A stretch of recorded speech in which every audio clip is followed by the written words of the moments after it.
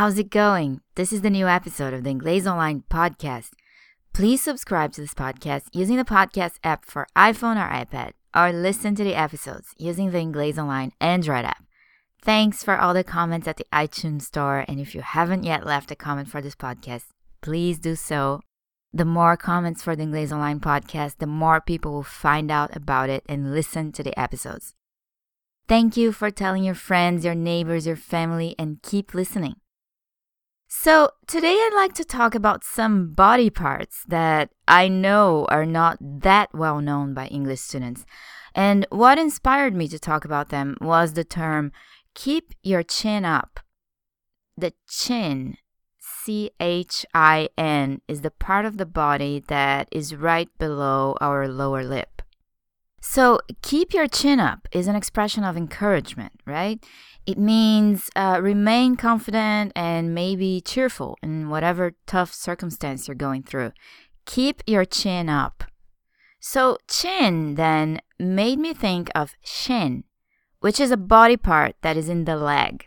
Okay, look at the picture and you will see where the shin is. Okay, so notice that I just spoke about an idiom with chin, which is below the mouth, chin. Now I'm talking about the shin, which is right below the knee, shin, S-H-I-N. And notice that I am not saying sheen, as in Charlie Sheen. I'm saying shin. Check out my pronunciation tip to learn more.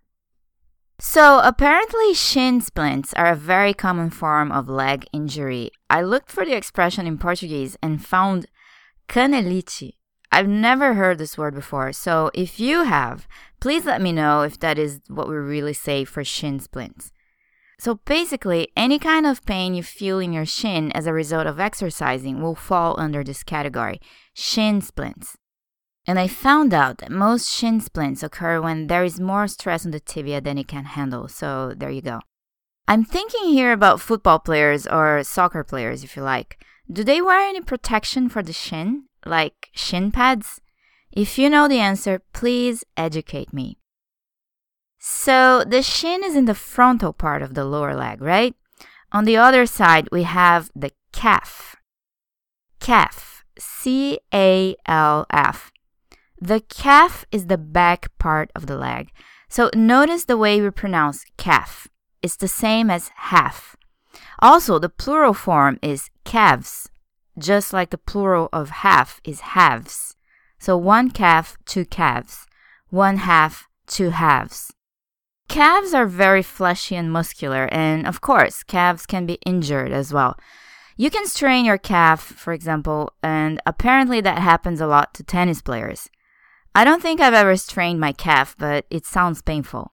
So let's talk about calves a little bit more. Here's a popular way to make your calves more muscular. Are there any stairs where you live? If so, stand on the edge of a stair step. Be careful, don't lose your balance.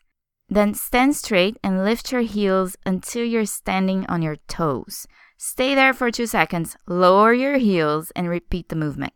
That's it. Simple.